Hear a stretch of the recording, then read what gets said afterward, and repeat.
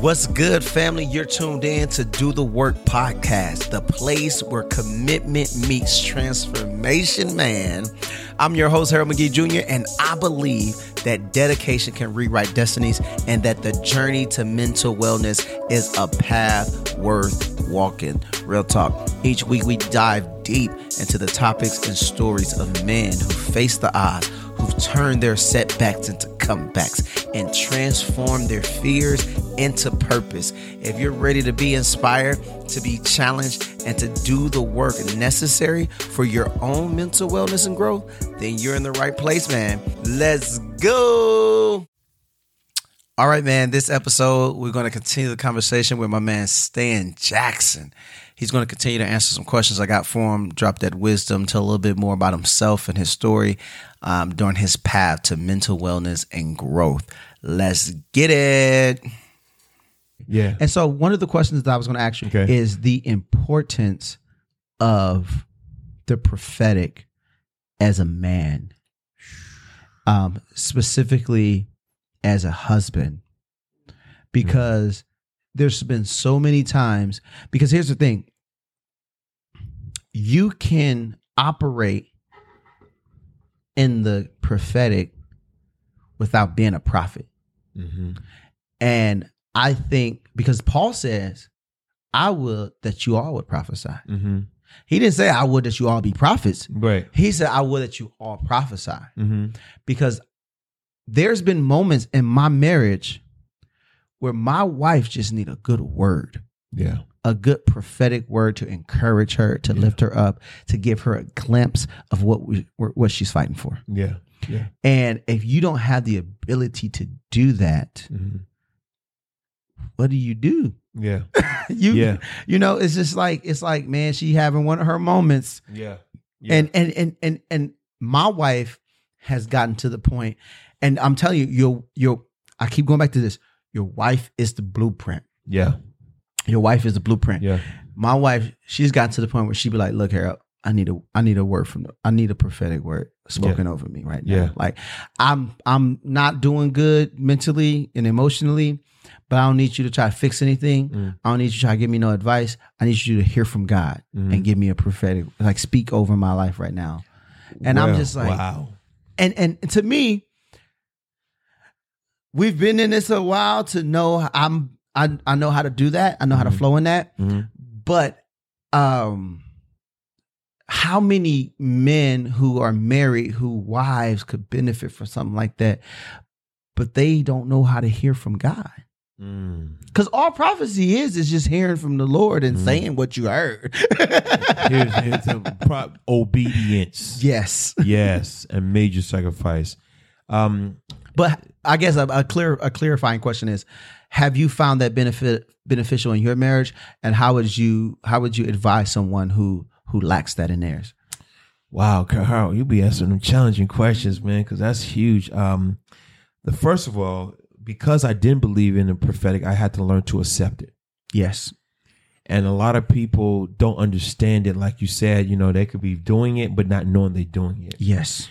So it takes a lot of dedication to be in the prophetic. A lot of major sacrifice. Matter of fact, when you're in prophetic, you got to give up everything. Mm-hmm. So to answer your question, to hear from God, you really got to be obedient and be selflessness. Yes, that's self. Yeah, you got to be completely selfless. And once you open up that door, and when God gives you a word, He gives you the courage to not, like I said, the law of picture, not only say it, but live it out. Yes.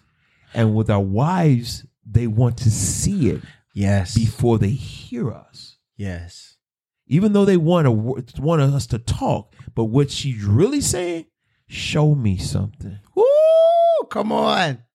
So I can believe in you when you tell me it. Yes. That's what she's really saying. Yes. Pearl, I need you to level up. Yes. So I can see it, so I can continue to feed on, so I can believe with you. Yes. Because I'm losing sight. Yes. In this area right now. I'm wavering.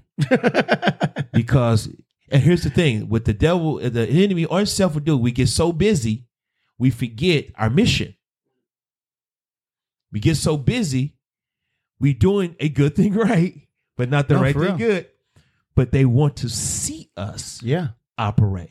And that's why I believe as men, as husbands, it's important to have the vision for your family. And here's another thing. So when you give us a vision, now you have to step in it, because when we think the vision is, it's all going to be, God's going to give me A, B, C, D, E, F, G.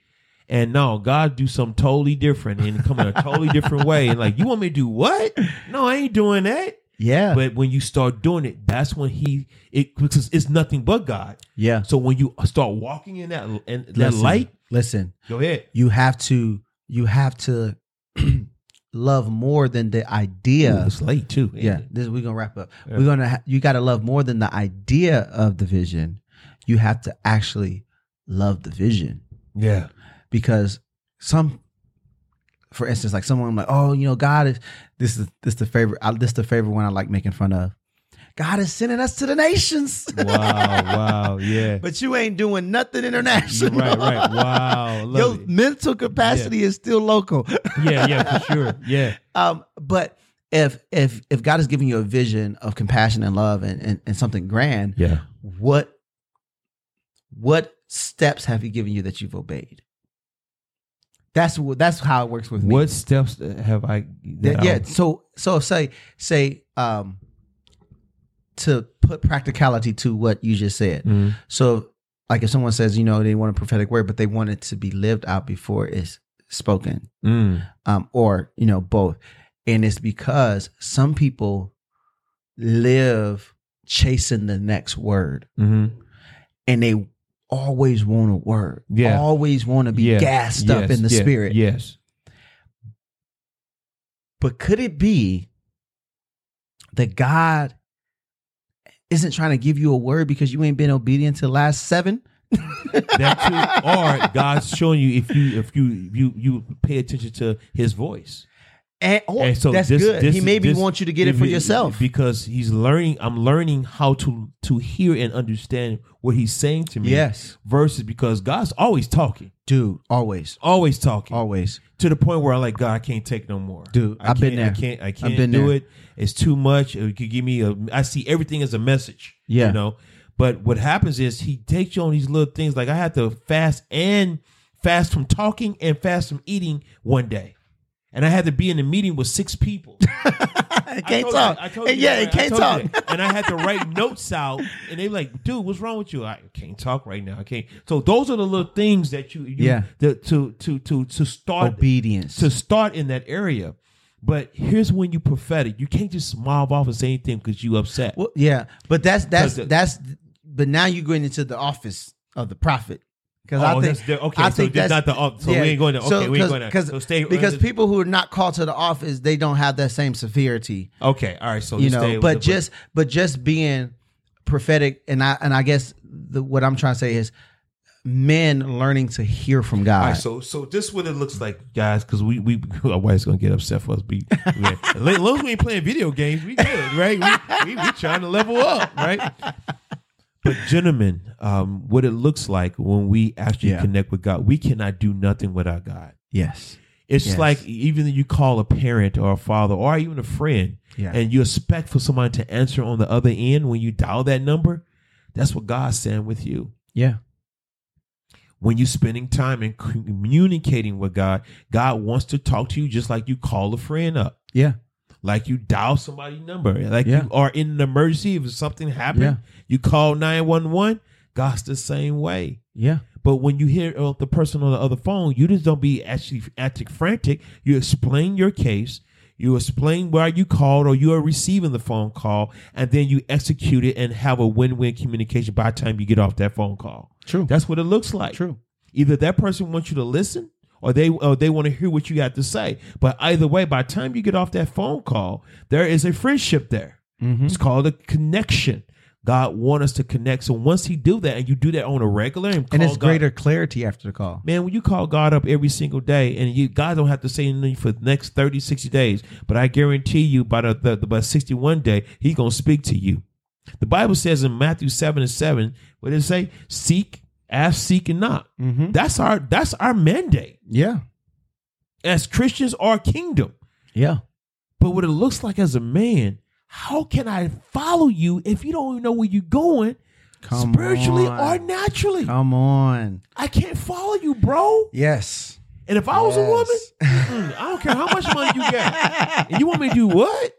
I can't do that. You got my life and my soul and my kids. Oh, I need to know what's our vision for the next 5 years. So here's how I know before we go off.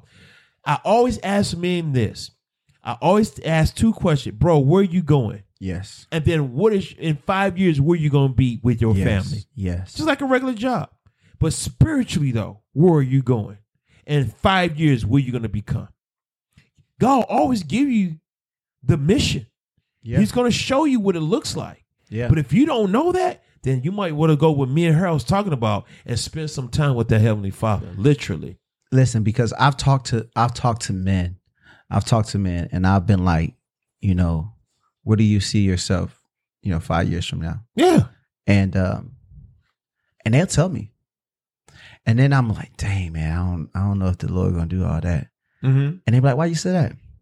I said, not once did you tell me how your wife and kids fit into that picture. No, for sure. And if you can get a vision, if you can articulate where you're going to be 5 years from now, mm-hmm. and your family is not a part of that, mm-hmm. I have a hard time believing that it's from the God. Yeah. Can I say this, Harold? Absolutely. I don't even know what it is. You got so many Christians out here and they talk about they want to see heaven and they want to have a revival and they want to do all this. And no pun against that. That's all fine and dandy. But ask yourself this one question. Are you willing to die for the cause? Come on. A lot of Christians want to go to heaven, but they don't want to die. Yeah. That's a military statement in the Navy. All these people want to go to heaven, but nobody want to die. Mm-hmm. They're afraid of death. True leaders not afraid of death. It's true. No, seriously. Think about every leader that you've known. True leaders, been a martyr or something else. They selfishness and they die for the cause. Or someone who's fully committed. You have, as a leader, you have to be committed. Yeah. It's no because you may not necessarily be. Well, I think everyone's called to some form of leadership, but sometimes you may not be the leader, but if you're completely committed and bought into the vision of what's going on, then you're not afraid to die. Yeah, I remember when I was early in our marriage, I freaked Cassie out because we were broke, mm-hmm. and like cracker and peanut butter broke. Like my little part-time job couldn't even pay our rent. Ooh. And we had all the other bills too. And she was like, what are we going to do if we can't survive? I was like, well, then we'll die. And then that's what I said. And she was like, wow. What do you mean? I was like, we'll die and we'll be kicking it with Jesus. Our work here is done.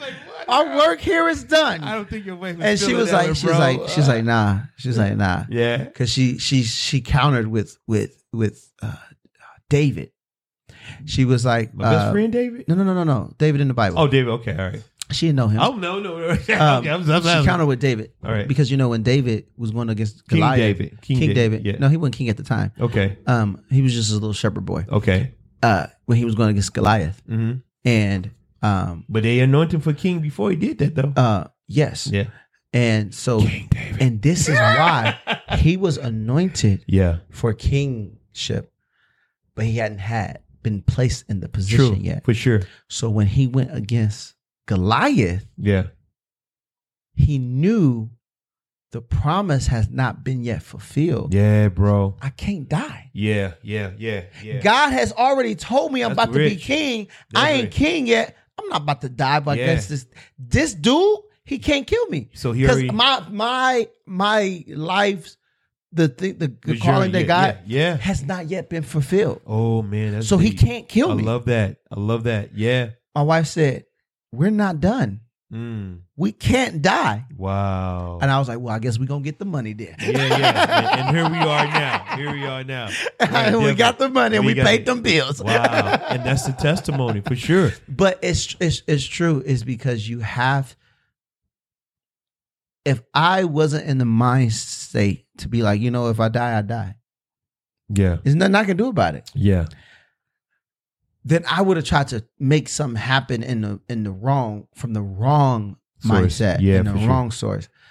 And if my wife wasn't the woman that she was, and was like, yo, we can't die. Right. We can't not make it. Right. Because there's work for us to do. God has called us to something, and we have not seen it come to pass. Yeah, yeah. So this is not this struggle that we're going through is not going to be the end of us. Yeah. Because there's still yet more for us to do. Wow. And I was just like, you're right.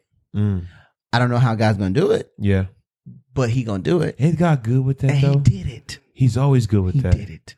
I love him for that. Thank you, Father, for that. I love you for that. Dude. I do. I really do. All right, we're gonna end this. I'm gonna end this like this. I heard, because we were talking about money and stuff, I heard this crazy. And you guys can take it however you want. I think it'd be funny. But this guy, she's a prophet. This is a lady, she's a prophet. And she was like, I've never budgeted a day in my life. So I never had a budget. She said, because I just asked God to help me generate more income. She said, I'm not going to budget. Because if I need more income, I'm not going to limit God with a budget. I'm just asking for more money. I like that. And I was like, whoa. And she's like, you know what? I'm a millionaire today and never wanted and never had a budget. Because the Holy Spirit always makes the bottom line. Oh, wow. And I was like, oh, Dave Ramsey about to have it in with this. Laws and principles. We got a budget. What's your bottom line? But she was saying how when you trust God completely, man, and when you're a steward over what he gives you, you don't need a budget if you got obedience. Yeah, man. How powerful is that? Yeah, man. You don't need a budget as long as you got obedience. You have to walk in it. Because if you got a budget and can't obey God, man, you still ain't gonna have no money. I'm gonna speak on that. And we can load. I went to a wedding 2 weeks ago, and I had like $200. It's not big money or anything, but it's $200. And I'm saying this for a reason. When you be obedient to God and God gives you your gifting, and you are anointed like that. And I never was a giver. My wife was like, give the coat off her back. I'm the other dude. I'm like, look, I need your coat and my coat. That's how God had to work through some things because of the poverty mindset I used to have. But the guy sung in his wedding. It was a good friend of mine. He's a pastor. They 25 years of getting married, and they just renewed their vows. Oh, nice. But the guy got up and sung. It was like 2 songs, and it was just so like on point. Like, see, you got people who can sing, and then you got people who's anointed. Come on, sing. There's a difference, and it breaks that yoke. Yeah, that brother. So I turned to my wife. I said, "Look, I got $200. I want to find this brother. I'm gonna give him everything in my pocket." I was trying to look for the brother, but he wasn't there. So I'm thinking he's gonna go back to the reception because we was at the church. So we go to the reception. I know the guys who playing the piano. I'm like, "Hey, bro, I ain't seen these guys in a while. Hey, where's that guy?" He said, "I don't think he even showed up. He's not here." But I said, "Man, if I would have saw him, I would have just gave him this money." And I'm saying this for a reason. You have to be in the position to be blessed. Woo-wee. You have to hear from God, because of what the devil would do is put you out of position. When he was just talking about how being a millionaire put you out of position to make you think that get you all incoherent. Yes. Spiritually and naturally. Yes. So when you're supposed to go to the left, you go into the right, and somebody was right there waiting for you to give you a blessing for what they saw in some other areas in your life. Yes. You got to be positioned to be blessed. So at this walk, when you ask to end this podcast, what it look like? Position yourself, man. You have to be position yourself. Position. And that happened to that lady who was sharing about the budget. Because she was obedient, she was in position for God to use the people around her to bless her. Yeah. And she used that to start a multi-million-dollar business. Yeah. It's all about. But if she would have went the other way and never met those people and never got in those circles and and never been aligned with Yeah. them, should probably be working a 9 to 5. Yeah. So you asked your question. So going back full story. So we ended your, what's the name of the, Do the work. Do the work. Do the work is be in the position to be positioned for your position. Do the work Did you to get in position. To do the work, to be in the position for the position for your position. Or another way, be in position so you don't have to get in position. Or stay in position. Stay in position. So you don't have to get in position. Either way. Either be way. Position. You gotta Either be way, there. don't All miss your blessing. Don't miss it, Don't man. It's basically when they say, stay ready so you ain't got to get ready. Yeah, stay ready. You ain't got to get ready. Yeah. So stay in position so you ain't got to get in position. Yeah. All right, that's a wrap for today's episode of Do the Work.